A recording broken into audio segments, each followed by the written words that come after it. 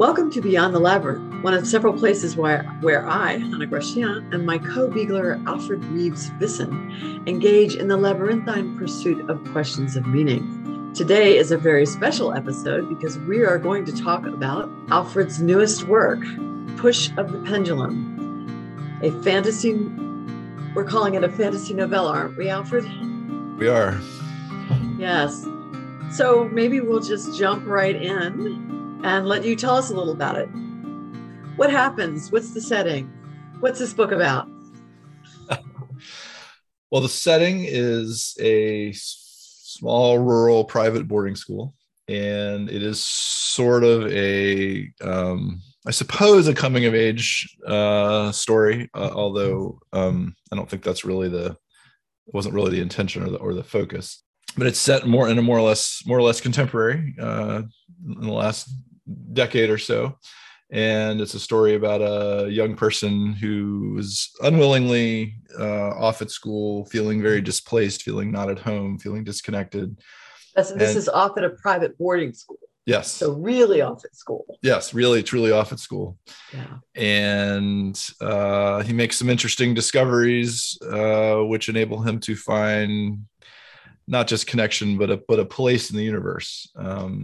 And of course, the discovery he makes involves magic, which makes it a fantasy novel, even though it is set roughly in our world.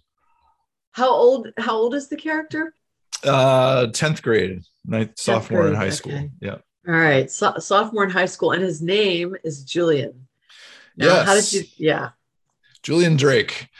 The Drake is, I suppose, a little too obvious of a nod to dragons. I just couldn't resist, even though there are no dragons in the story, unfortunately.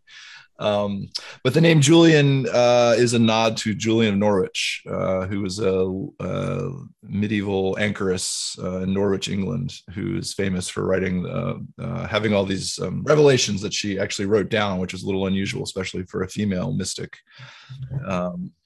And she's quoted at a key moment in the novel. She's quoted at a key moment in the novel. She has a very famous saying, all shall be well, and all manner of things shall be well, which plays a role. So I suppose it gives him a bit of a androgynous name, but that's the reason for the reference. And hopefully that becomes sort of clear in the novel, because it's that sense of being well is, I think, what I was trying to draw on. Yeah. And so I was thinking, what is it about Julian that you find interesting? But of course you created Julian, so you made him interesting.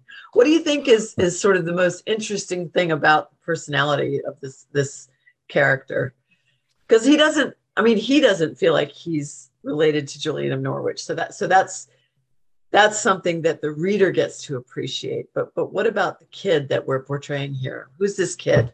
Yeah, I think he shares something that I see in a lot of young people, a sense of dislocation, but also maybe lacking a sense of what he's able to do. And that's a classic sort of Bildungsroman idea, I suppose. But the idea that someone is thrust into a situation and then can do more than they maybe think they can. And with his parents splitting up, he's facing sort of some contemporary problems. Yes. As the book opens, his parents are divorcing his father. They're selling their house that he grew up in. Father getting a new wife and a new house, and getting rid of a very important clock, except it wasn't important to his father. Yeah. So that idea that the place that he assumed, the home that he knew is sort of torn away, and he's sent off to school. He comes home for sort of a fall long weekend, a fall break type thing, and realizes that his father is quite literally packing up his home and it's going to be gone. And his bedroom is already packed, isn't it? Yes, his bedroom is packed. Comes home and his bedroom's packed. Yeah, so it's dislocating, and as one of the things that happens over the course of this weekend is he sort of rediscovers this antique clock that was in the study that had belonged to his great grandfather, and he sort of finds, to his horror, that his father's going to get rid of it, donate it. And he protests and says, no, you can't get rid of this. And the father doesn't really understand why. And he says, no, I want to take this back to school with me. And again, father thinks it's bizarre, but yeah, whatever. If it will spare an argument, go ahead and take it. and of course, the reason he has an attachment to it is he has a childhood memory of being sort of in awe of this clock, of it making him feel very strange, but at home when it's ticking. And so he takes it with him back to school, and that sort of I guess launches the plot.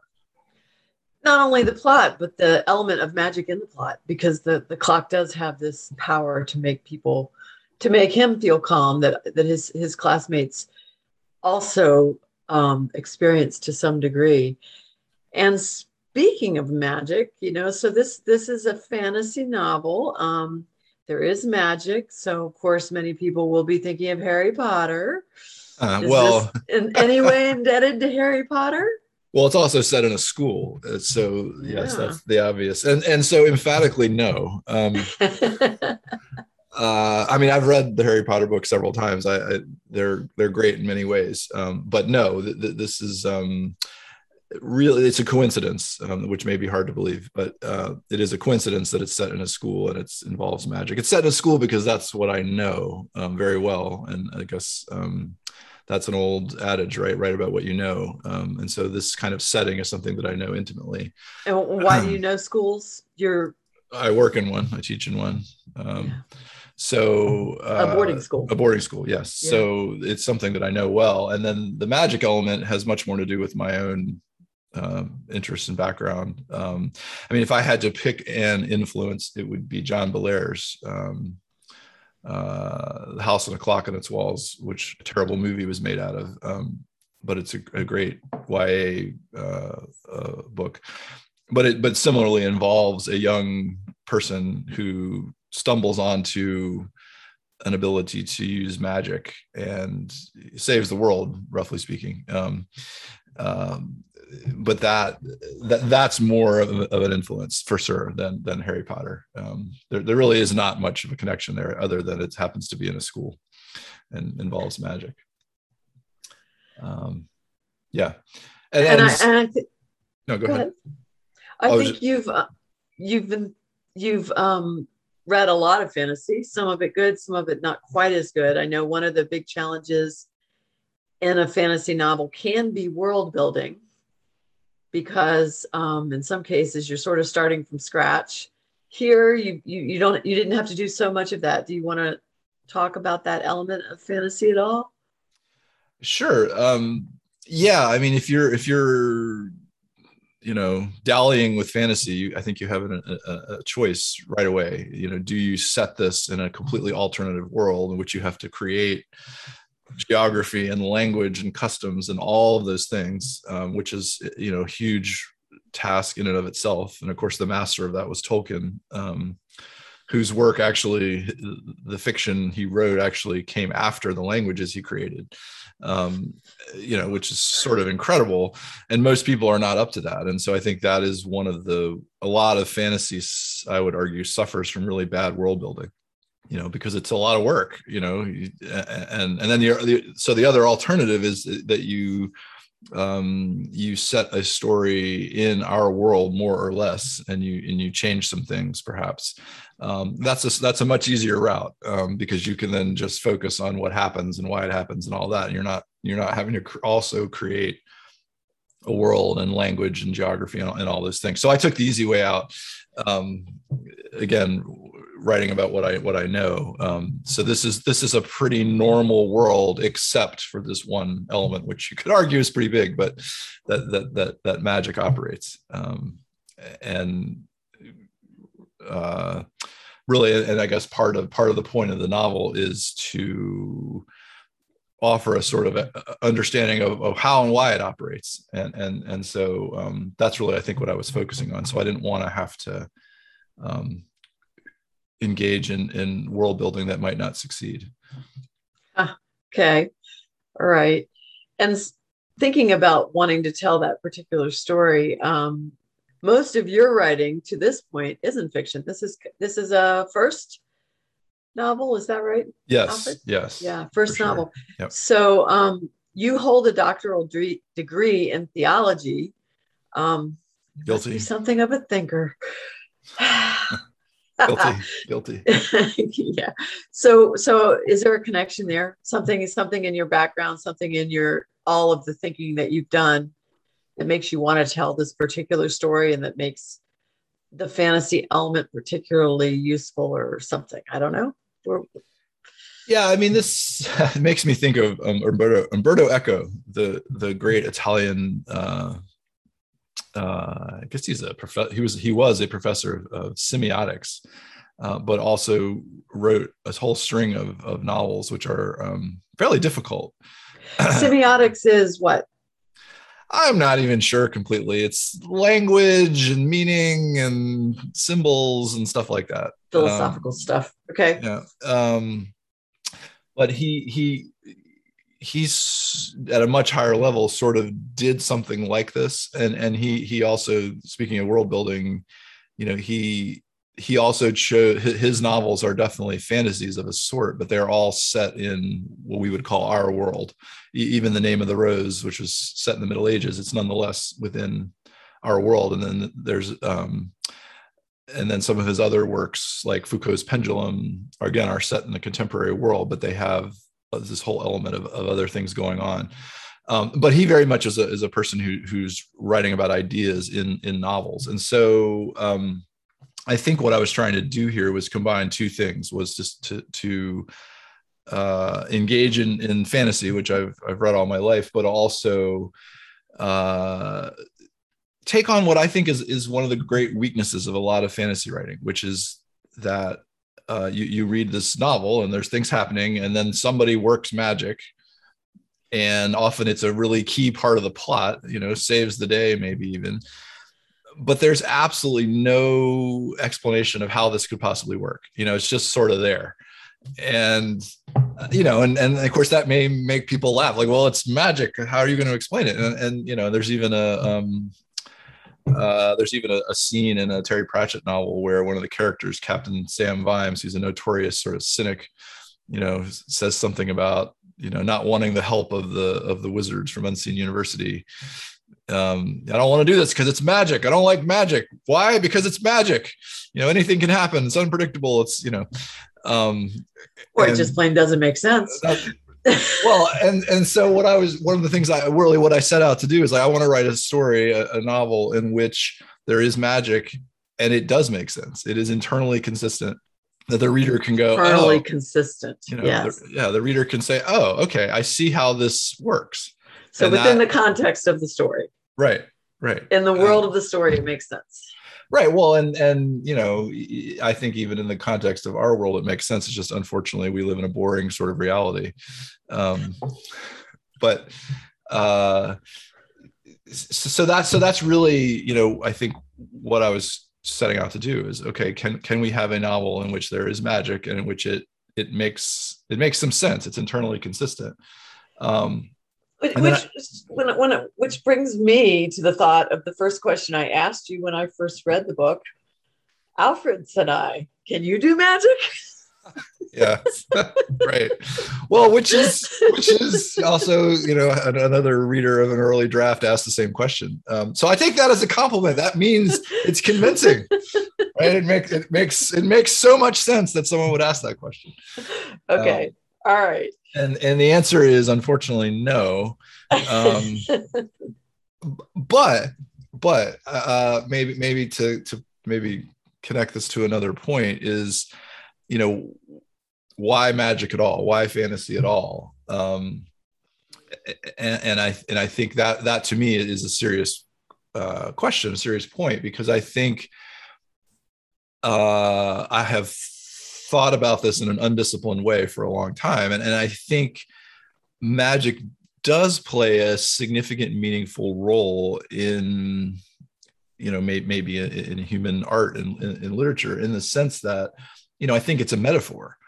There is a lot of, fantasy that is just like an adventure story. It's like a cowboy Western or whatever, it's just an adventure story and it's just escapism, and that's fine. There's nothing wrong with that. But I think there's also fantasy in which magic is functioning as a metaphor, that helps us to think about maybe deeper things, and that's certainly what I was after here. Um, so, I don't want to get too abstract, but if you think about the religious dimension of life, we are these strange upright apes who can think about ourselves, and we're in this universe, and most of the other animals, at least the ones we know about, can't think about themselves in the way that we do, for good or for ill. I mean, you could argue that the planet would be better off if we were not so self-aware, but at any rate, self-awareness has given humans all these amazing abilities. But it also, means we don't feel very at home in the universe, because we're these strange biological creatures that can think about our own biology, and we can worry about it. We can worry about death. We can worry about illness. We can worry about, what we want for dinner. We worry a lot, or we can worry a lot. And we have this sort of inherent sense of dislocation, which is, again, not something this is something many, many people have talked about and thought about.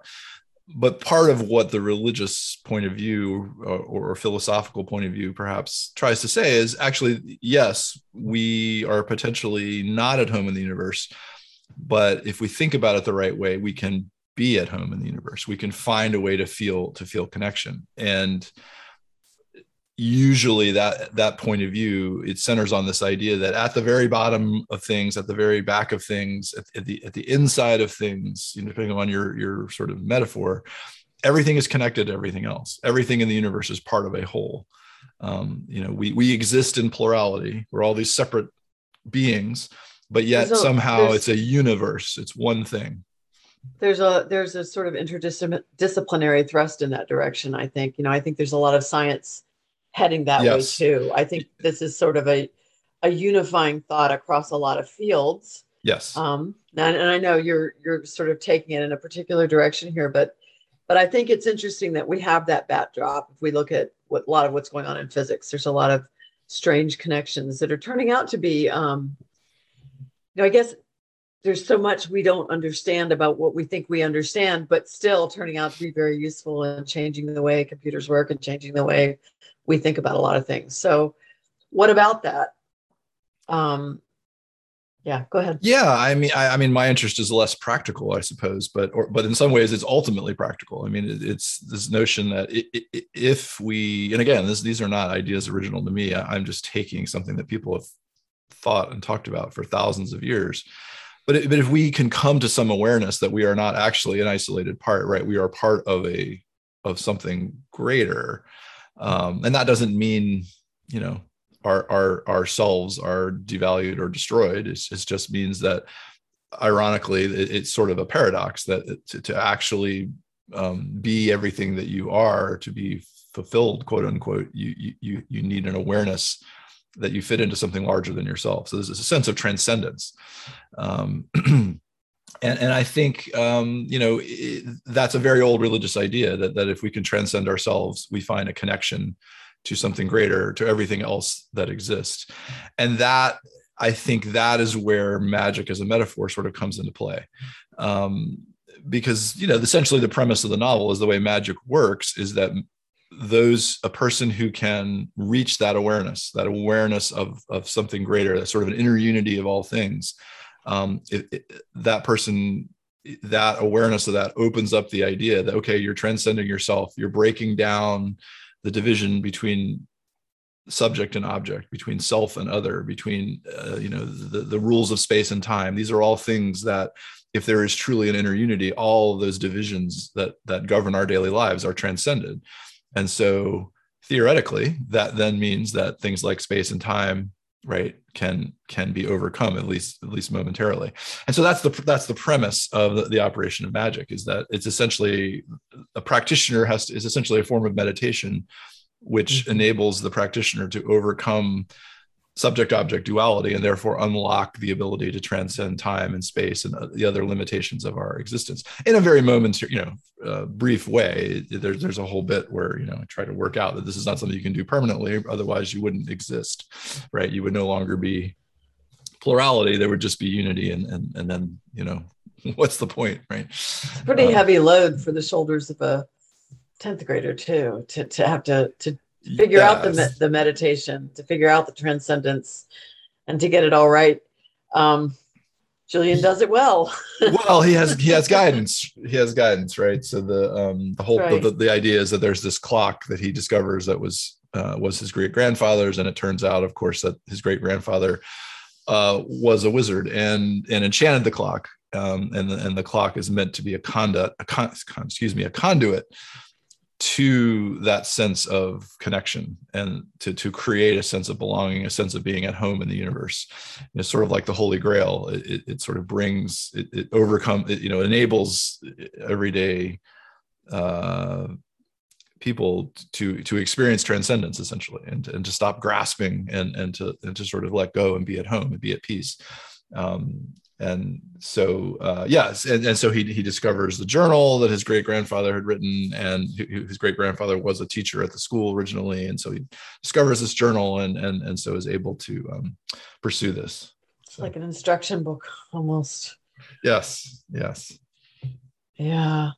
I mean, another influence here is Ursula Le Guin. I don't know if the influence, but certainly when I read the Earthsea trilogy, there's a little bit of this in there, that she's playing with the idea that magic isn't just magic. It is a metaphor. She makes use of the idea of the very old idea that if you know the true name of something, you have power over it. And that's a very old idea in magic, that knowing something's true name, you have power over it. And so there's a lot of stories in which someone who has magical ability has to guard their true name from their enemy. Their own true name? Yeah, their own true name, right? Because okay. if someone else gets it, then they would therefore have control over you. And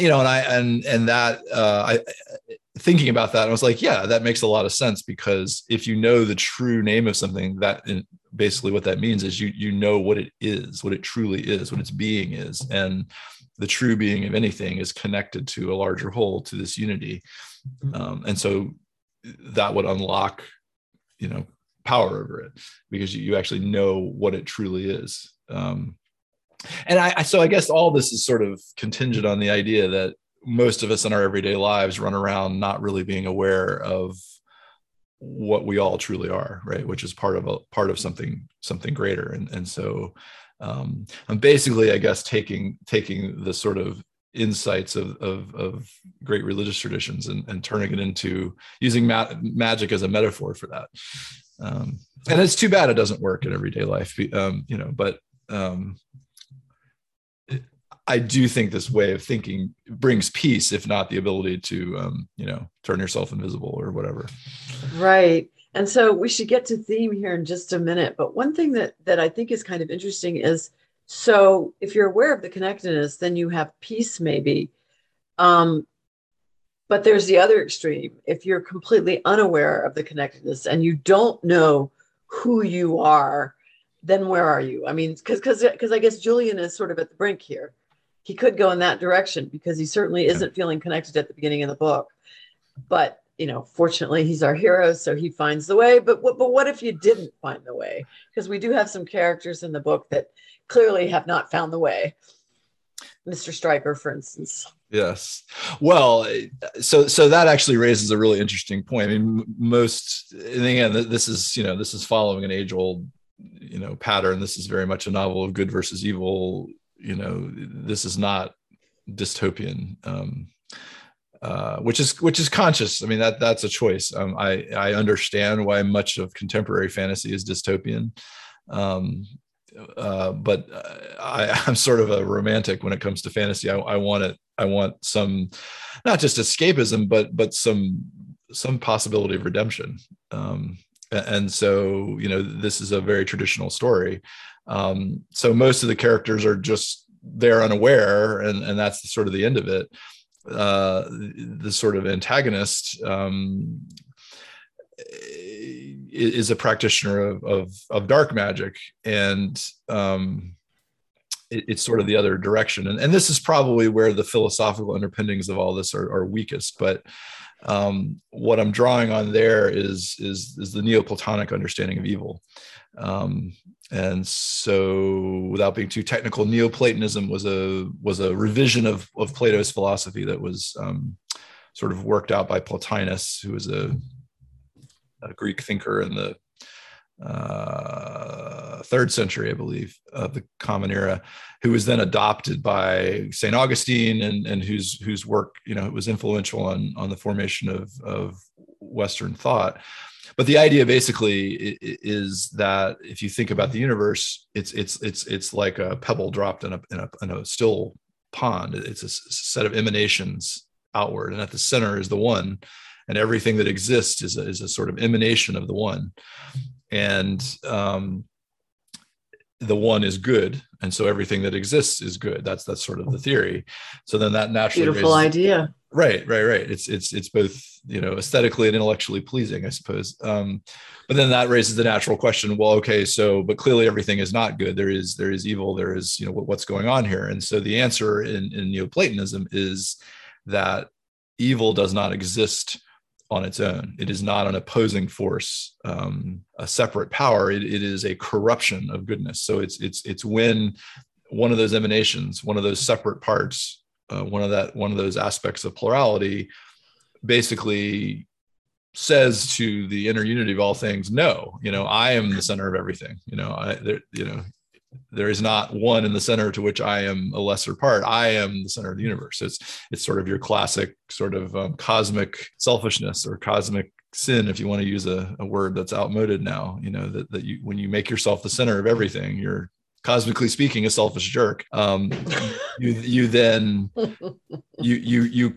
you become evil, and that does not mean you are a separate power. It means you are a corruption of what was good. If you had the right relationship with everything, you've now become corrupt. And so in the novel, the antagonist, that's where he is, and he unlocks the power of non-being, essentially of death, and which doesn't have its own existence. But and again, this is a not new territory. This is, again, something that is in a lot of fantasy. Tolkien, and particularly in the Lord of the Rings, does a lot with this. But so what's the sort of what you're saying? If I can recap this, just so you're saying that if you are aware of your connection to the unity, if you're living in plurality with that connection, then you begin to know who you are, and you can be good, and you can live a whole life and be a whole person. But if you don't find that connection, if you don't feel the unity in the plurality, then it leads to something else. Could be evil. Can it be something less than evil? I mean, do you become an evil wizard because you don't feel the connectedness? Or are there some stopping points along the way? No, I mean, I think most of us would be in the middle, for sure. So it's just a less happy way to live, or? Yeah, I mean, well, I don't know if I'd use the word happy, but I think that's the experience we all, that's where we all are, really, right? We go along from day to day, and some days we get past ourselves and we find some fulfillment and meaning, and other days we don't get past ourselves and we let our worries and our angers and our anxieties govern us, and so we are, enslaved to that, and we might lash out at, or we might just be unhappy, and that I think that is most of our existence, right? It's an oscillation, maybe. And if you look in real human history, right, the people who end up being revered as saints or sages or whatever are the ones who are kind of saying, hey, wait a minute, hold on a second. All of that stuff you're worried about, right, isn't really actually that important. If you had this grander, bigger perspective, you would find some peace. Whether it's the Buddha or Jesus or whoever, and I'm not saying it's all exactly the same, but Julian of Norwich, there's a message there that the things that weigh us down, can be gotten past. And I think it's the other end of the spectrum. What in the novel becomes a person who's evil is the one who not only refuses to try that, but actually digs deeper into their own anger and their own anxiety and their own grasping, wanting to consume it all, wanting to master everything, wanting to be the one, in fact. And that leads to being consumed by it. Right. And it's kind of an interesting thought because, as you pointed out, we're all sort of there, but we aren't thinking, oh, I want to be the one. And yet I think some of us know people who it sort of feels like that's where they're at. And we have we have one of those in the novel, Mr. Stryker. And Julian starts out, as I said, at the tipping point. Because it's a novella and a story and not reality, and maybe even because it's aimed at a younger audience, I think we feel like he's found the way by the end. Yeah, he starts to feel at home, not just in the universe, but in the place where he is, with the friends that he makes in the school and so the sort of conflict is resolved, as it were. And I think it's interesting that you say that. As I was reading through it, I kept noticing place. It's sort of headed toward theme here. He loses his place. He loses his room. What does the clock make him feel? The clock makes him feel at home. You've got that in there somewhere. Miss Sayer, who is a mentor, I guess we could say, of him in his journey. She at some point says that the clock is itself a pendulum, tying this place, the school, to the rhythm of the eternal. I mean, there's just a lot of reference to place here. And I guess that's what Julian's kind of looking for. What's the theme?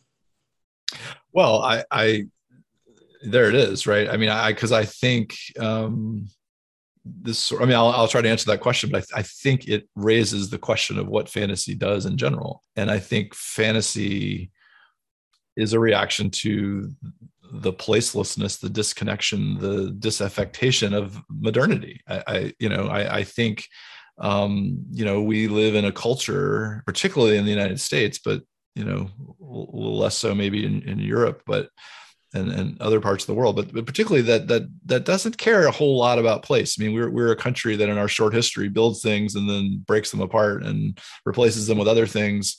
And then the 20th century with its creation of, sort of a car culture and suburbia and all of this, you can journey around our country and it all looks the same. It all looks exactly the same.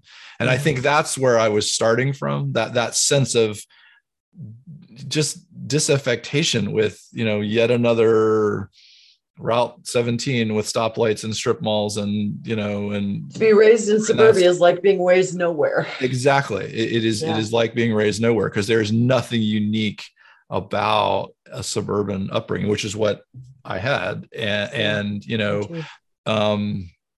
And some people that don't care about that at all, but other people, I think what we're seeing today, a lot of people are looking for something more. They want to live in an actual town with, that has an actual history and that has people that know each other and there's connection and relationship. There's plenty of things about that which aren't necessarily positive, but I think, that notion of placelessness, that for most of human history, people, at least since we stopped being hunter-gatherers, and even hunter-gatherers, I think didn't, there was a limit to their range, right? We've been connected to a place, and we now essentially live in a placeless way. And I think that's alienating, which literally the word alienation, right, means you're from another place. And so I think that, that's the theme is, okay, so we live in this time of placelessness. How do we find place? How do we find connection? And so I guess there's sort of a dual thing going on here. I mean, first of all, you have to feel at home in the universe itself, which is where the magic and that metaphor plays in. And then you also need to find connection, physical connection to a place and a people. And not that the place itself matters in and of itself, I guess, but that sense of locatedness is probably a deep human need. So I think if there is a theme, that's it. Julian opens the book feeling like an alien at St. Eligius, the school, and by the end of it, it's his home. So I think that's Yeah. on that smaller level, that's him being part of the physical community. Yeah. And in fact, the very first scene of the book, he's on a train, right? He's moving, Yeah. going from one Yeah, that's place to right. another, passing through the That's right. suburbs. I mean, that was maybe a little heavy handed, but intentional, right? Um, uh, that's sort of I guess it's a metaphor for the type of existence we have created. So yeah, it is for sure place. And I think, the older I get, the more important that feels to me. Maybe that's a bit reactionary, but there you go. Yeah, there we go. So you have written a first novel. You have a background in theology. Where do you go from here? I mean, you gonna do another one? I don't know. I mean, Are we gonna see Julian again? yeah, I don't know. I mean, this makes it strikes me that as I mentioned earlier, this is very much a 19th century endeavor, fantasy. I again, we don't really see fantasy before the 19th century to any great extent, and I think it's a reaction to modernity. It may, maybe even goes back as far as the Romantics, and being not feeling at home with what's going on in the world. I mean, I think that is a root of fantasy. So if a sort of serious person who can't it's not real. That's sort of my riposte. Like, well, no, it's not real because the world we've created is bizarre, and so trying to imagine something else. I think that's where it starts in the 19th century. I don't know whether I think the question of a novel that has an idea that's driving it. Okay, I did that. I don't know that there's more to do with that. Maybe there is, but maybe that's raises the question of, is it too heavy-handed? Can that be too heavy-handed? So the question then becomes, if that part's done, which is really what I wanted to do, is there a reason to write something else with these characters? I guess the question is, are the characters compelling enough to do something else with? Is there enough character development? Maybe there's more character development to be done. I mean, for me, the challenge here was not the ideas. That part was easy. The challenge was the plot, like actually coming up with a plot that works and is relatively compelling. That to me was the hard part. And so I guess the answer is there something more here? It would be, well, is there is there another plot that could be had? Well, okay, that's a good answer. I wish we could close with an excerpt here. I don't know if you have anything picked out, favorite section that you'd like to read for us to close this episode? Sure. Let's see. Okay, so I'm going to read a passage from towards the end, but not the end of the novel. This is from a chapter where Julian is trying to learn how to use magic, and so this is where the two sort of aspects of the novel maybe come together. This sort of theoretical background, and then the actual working out the doing of magic. So this is a scene where he and one of the other characters, Tess, are sitting together, and he's trying to practice and learn how to do this. So they're under this big tree on campus. Sitting there, he tried to breathe slowly and regularly. In doing so, he looked up into the many intertwining branches of the great tree, trying not to think of anything else. It was extraordinarily difficult. He followed one branch from the trunk, up and out as it dissolved into a riot of green leaves. Then he moved on to another.